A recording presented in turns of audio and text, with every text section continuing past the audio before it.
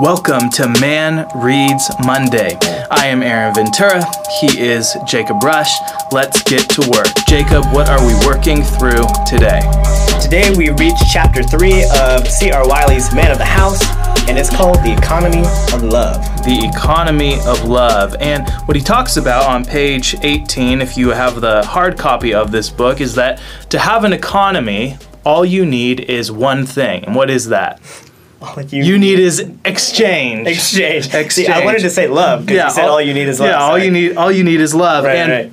He sets up this chapter. If you think about where we were climbing this ladder to look at love, and we're talking about marriage, and we're talking about politics, and now we're talking about economics.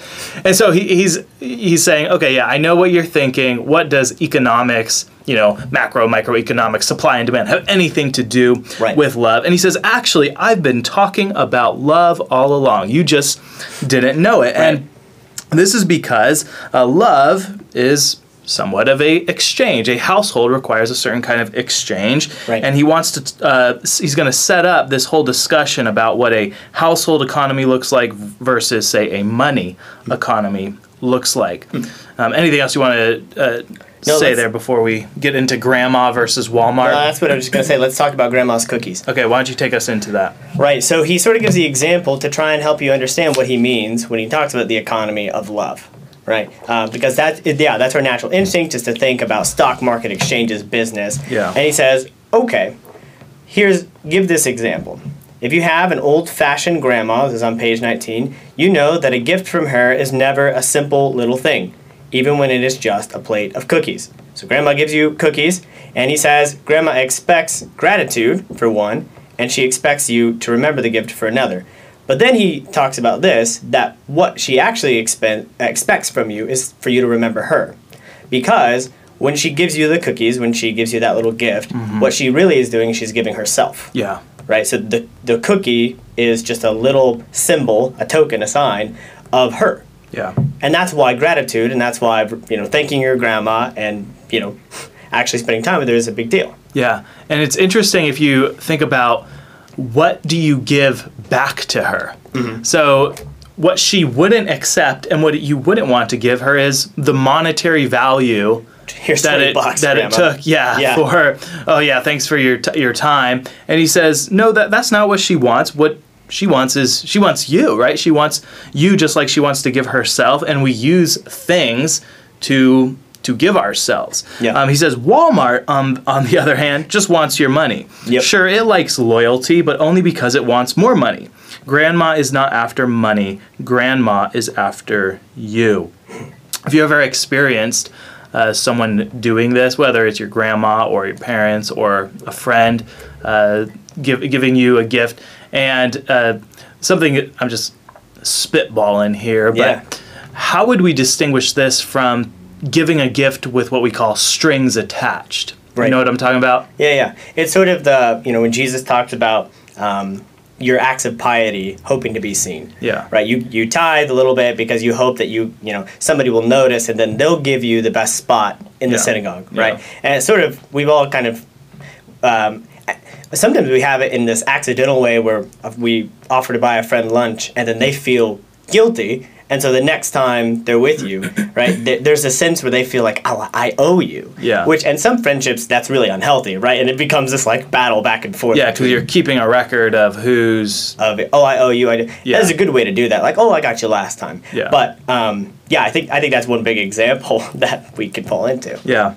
So he has this really good quotation, the beginning paragraph of bottom of page 19. He says, money is a fine thing, but it doesn't have feelings. Money doesn't have feelings. And he says, that's what's great about it. Yeah. Because of its impersonal nature, it makes it possible for huge numbers of strangers to work together to accomplish truly amazing things, like building a car or sending a man to the moon. But it also makes it possible to live without grandma. Who needs the old girl when you've got all that cash? You can go buy cookies at the store from perfect strangers who don't expect you to remember them. For grandma, everything is personal. I thought, wow, that is a I think, a astute observation Yeah. of money and its usefulness. Yeah. And also warns us of some of the dangers that we can use money for, right? How many people Right. don't actually want to deal with grandma, so they buy her off. Right. Or how many people don't want to take care of their parents or grandparents, so they pay off a nurse or someone else, and we put them in these retirement homes where we don't have to see them. And I think there's certain circumstances where maybe they need that care and you can't provide it. Right. But there's a way of trying to use money to actually keep things impersonal.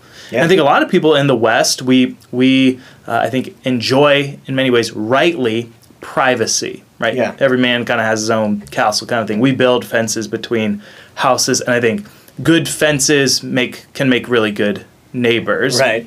But we also have to be on guard of how I think I keep coming back to the Three Little Pigs. You still want to have the brotherhood of the pigs. If you build this nice house but don't know your neighbors, what happens in times of trouble?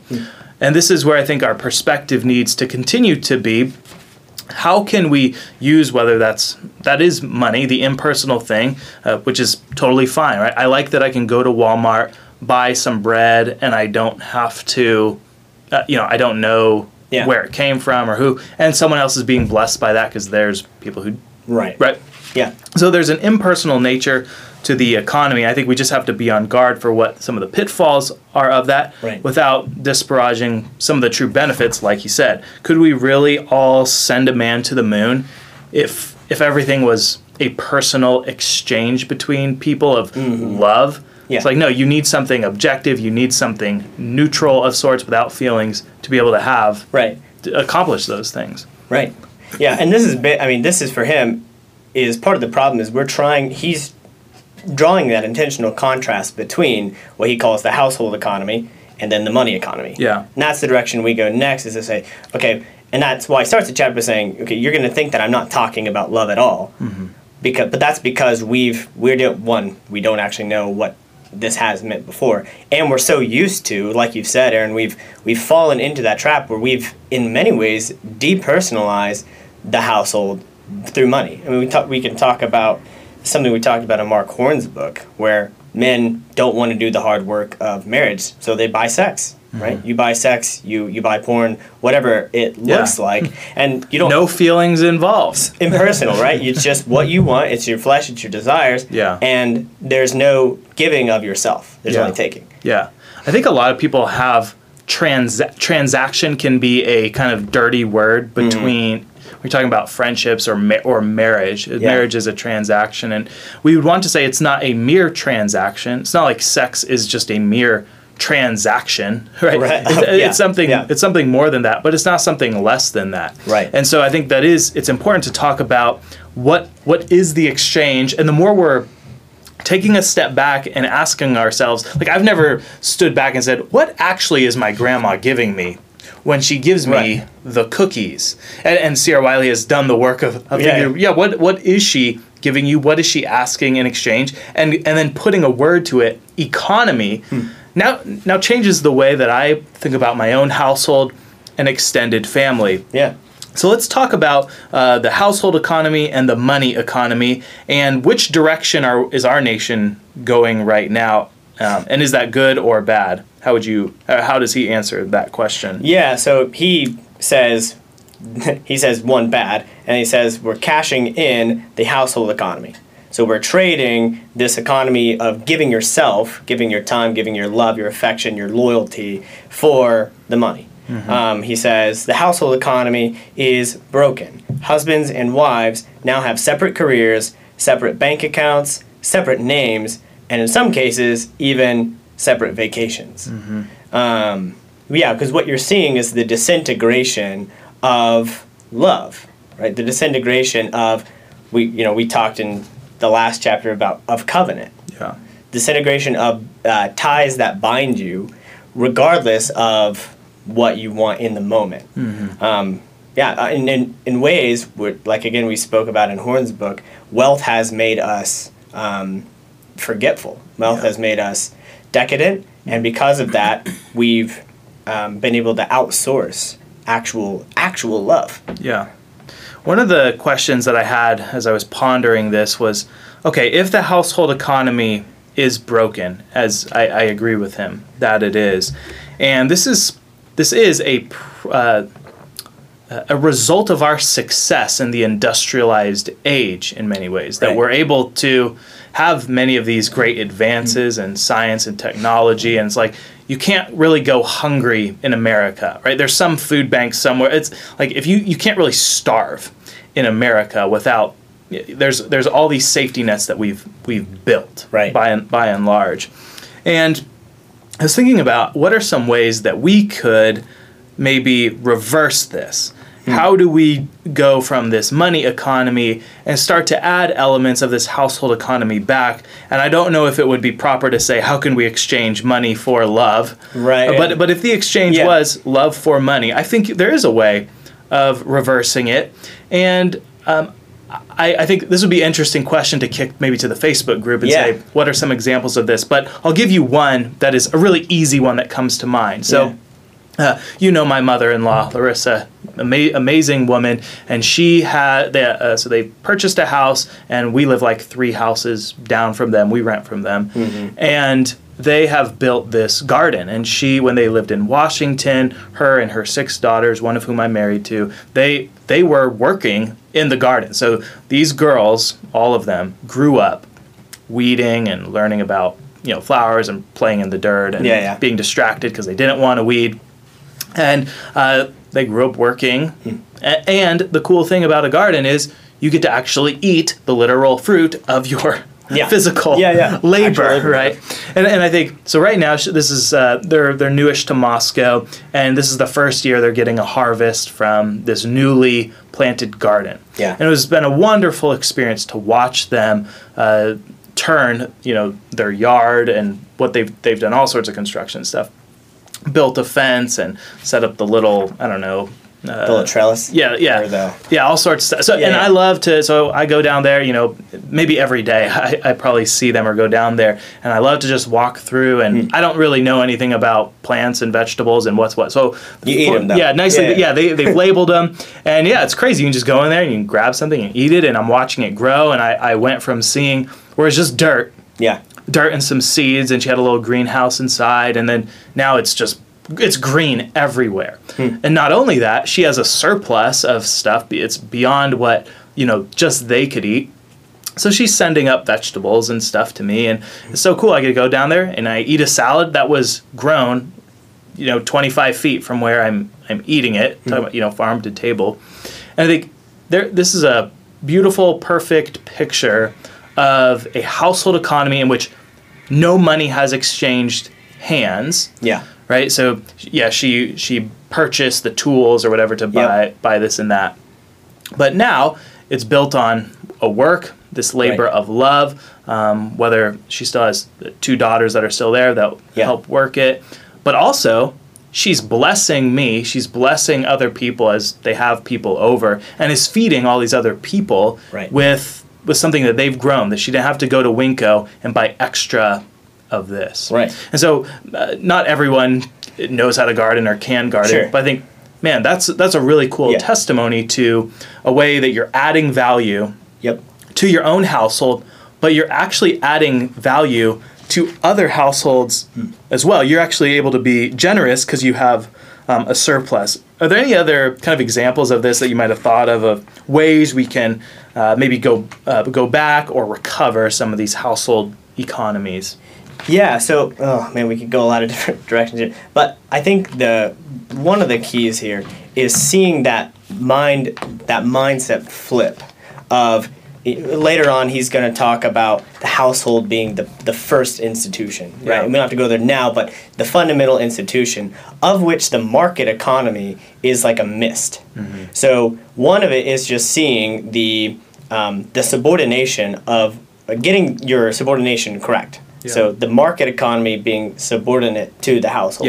It exists to serve the household economy, not vice versa. Exactly. And that's one of the interesting things about it is we've got it so flipped where we've devalued the household because, and we've not gotten here yet, we've devalued what God has made us for. Yeah. Right? God has, he's the source of light, he's the giver of life, he is abounding in love, and he gives himself in creation and in Christ to us, and he made us in order that we would give ourselves back to him, and that we would be fruitful. Yeah. So I think one of the big things we have to do is we have to recover a theology of who God is, right? God as the one who made us to glorify him and serve him with everything, and then particularly in how he made us to make people to give to him. Does that make sense? Yeah.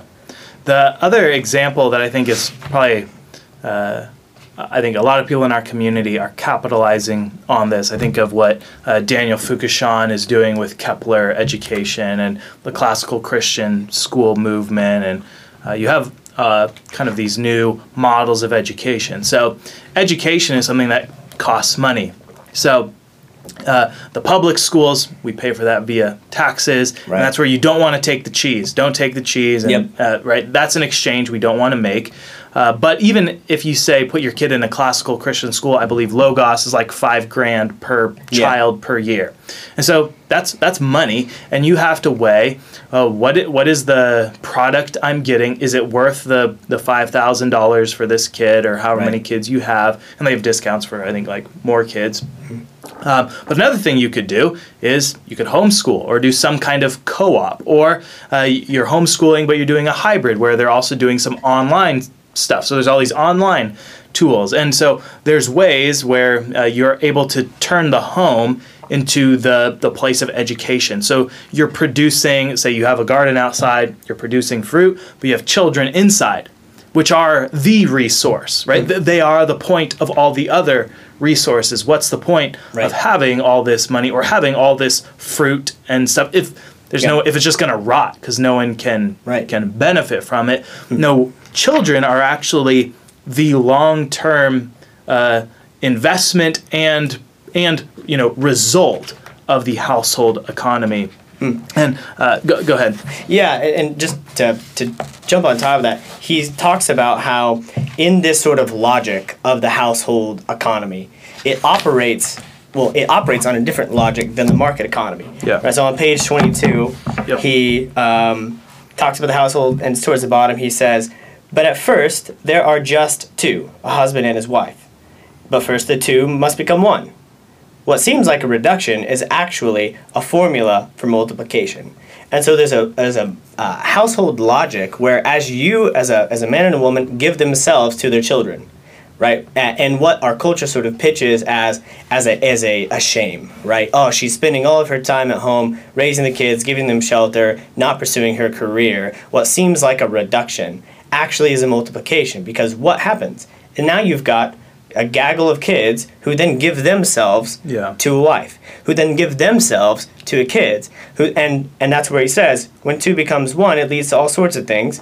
Children, of course, but also Sunday dinners and bedtime stories. Why it even leads to automobiles, rocket ships, fields of grain, and soda pop.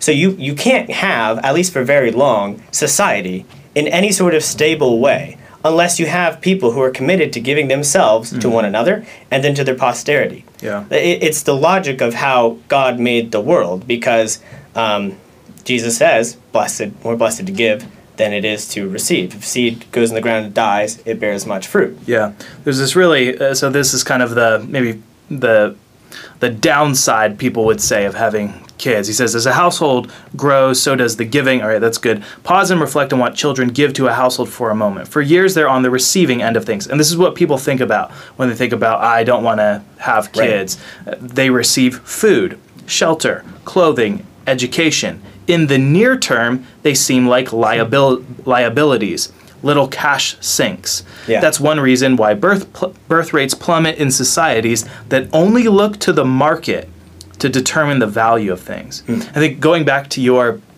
statement about recovering, a biblical theology, a biblical anthropology, it's that we are made in the image of the God who is life, and God has somehow in this miracle say that when a man and a woman love each other, they enter in this covenant of marriage, actually produce other images of God.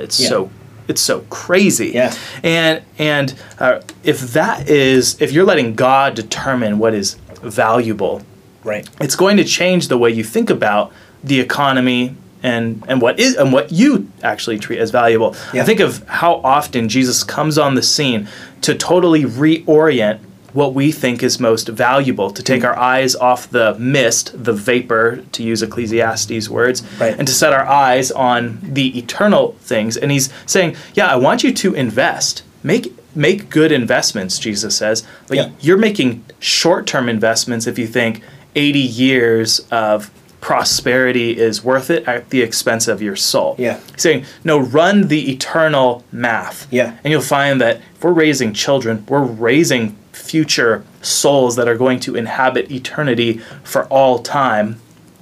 That's the real wealth. God has enabled you to contribute to, like, in a mysterious way. Christians Yeah. even argue, like, how does this happen? Like, Yeah. is there, like, little pieces of soul that come together? When Like, does it come? we don't know. But God has enabled us to participate in something eternal. Like another human being who's going to live forever, and he's either going to live forever in the bliss of God, in relationship with God, or he's going to be broken in hell because we've inherited our sin from our parents. Yeah. And like, when we think that way, when we think in that sort of categories, like you're saying, it reorients what our whole life should be aimed towards. Yeah. And how we should think and how we should value these things. Like, do you desire that? Do you desire to participate in God filling the world with people who love him, with people who want to worship him? That's what heaven's going to be, is a planet full of people that God made and we made, Yeah. who are going to be loving him forever and ever. Yeah. Is that our vision? Or, I'd like to be able to retire, with $1 million. I want to sit on it and get my timeshare. Yeah. Do you pick up your seashells? Jump kind of thing. Yeah. Well, one of the things I was kind of meditating on as I was thinking about love as self-giving is how the gospel says where the Spirit of the Lord is, there is freedom. So there is no freedom where there is no Spirit of the Lord.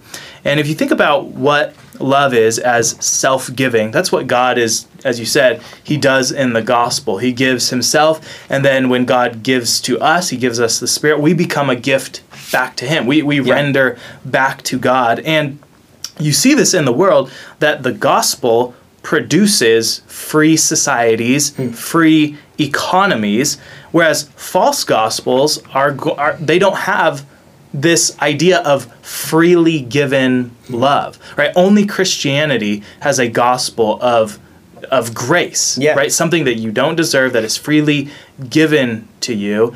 And this is why you have so much slavery, envy, tax and theft and all sorts of things in nations that despise the gospel. Or as you see in our nation, a nation that was very productive, whether that was the Protestant work ethic and all sorts of things, but it was built on this Christian religion, this religion of freedom and freely giving that creates free men and creates free societies. And as we have more and more abandoned God, what do we have now? What do you have in all the God-hating world? It's socialism, it's oppression, it's slavery, it's work camps in China, it's oppression. And I think we often forget about how much the gospel impacts you going and buying groceries, or whether you can or not, or whether you can afford to put gas in your car. And you see what's happening in like Cuba and other places where it's like, can you they've got major issues because they don't have the freedom that comes from a God who is himself self-giving.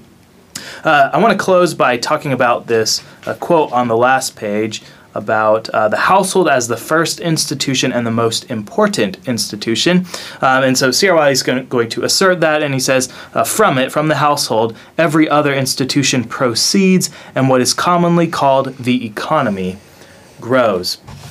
So I want to respond to one potential objection that someone might have when they read that. And maybe you think, okay, the household is the first institution. Yeah, in creation, God gives Eve to Adam, and they constitute a household. That's the first institution before anything else. But what about now that Jesus has come?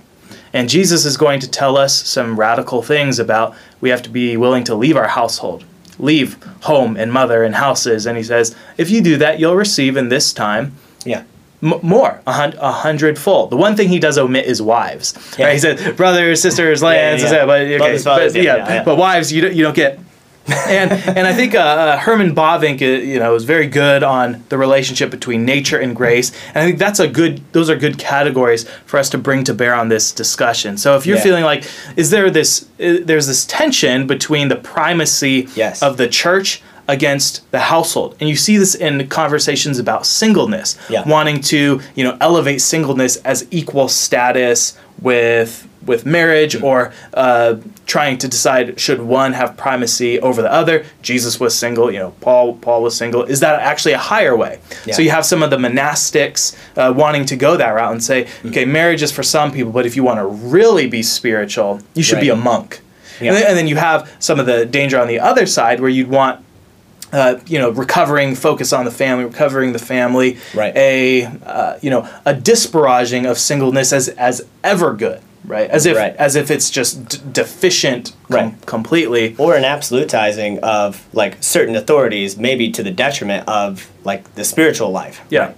Yeah. So what we would want to say is that, and this was Bavinck's insight that he hits on again and again in his dogmatics, is that grace does not abolish nature. Grace restores and redeems nature, redeems and restores it. And so even though, yes, the church, the household of God, is the eternal one, and the temporal one, our flesh and blood, we're not given in marriage and the resurrection.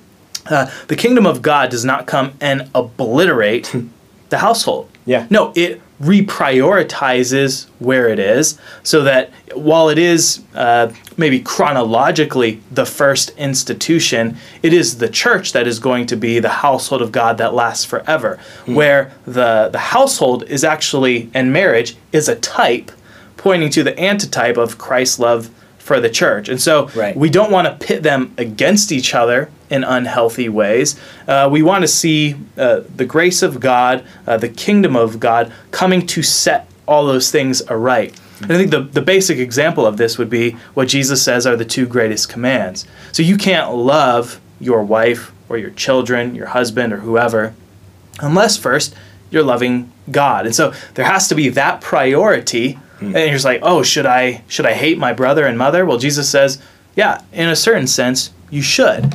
And if you hate your mother and brother and father the way that Jesus is talking about, that's the only way you're actually able to truly love your mother and brother and father and so on. And so grace does not abolish nature. God's grace comes to restore them to their proper place and then point us to what the eternal kingdom is going to look like. Any other thoughts on that before we conclude? Yeah, I think the only thing I would add is to say that I think Bavinck has elsewhere expanded this, but that means that grace is not hostile to nature. Yeah. It's hostile to sin. Yes. So, and that's a helpful way of thinking about it, it's not as if the grace of God and the grace of Christ is a plan B for humanity. In the sense of like, all right, that didn't work, so we have this completely new way of thinking about things, and and people will do this when they misquote Paul in Galatians 3. There's neither Jew, Gentile, male or female, and they say, see, the radical nature of the gospel. Yeah, it makes you transgender. It makes the gospel you genderless. Is so radical that you no longer have any gender. Yeah, it's no. The point is to say that the gospel, it's hostile to sin. What has sin done? Sin has corrupted us. Sin has caused us to exchange, Romans 1, the natural for the unnatural. Yeah. Sin has caused us to love good things in an improper way. And that's exactly what you're talking about. So what the gospel does, what God's grace does, is it breaks into our hearts and it reorders our affections rightly. And sometimes in a fallen world, that means you do have to, in a sense, turn your back on your family. People get converted from Islam and their family abandons them. Some people are called to that. Yeah. They're not disobeying. They're obeying God and not man. Yeah. And because we're a fallen world, and until Christ returns, we're still going to run into problems. Yeah. Well, chapter 3 concludes actually part 1 of this book, and next week we're going to be looking at part 2 on household economics, talking about property, and this is where we're going to get into some of the really fun stuff in this book practically. Yeah. So Jacob, we finally have a sign off, and do we want to explain to people what the sign off is? I feel like they should just figure it out themselves. So I think we'll just stick with it, and then they'll get it. If they don't get it, they can ask. Okay, so what should people do this week? Well, whatever you do this week, you need to get wisdom and you need to build that house. Build that house. Peace.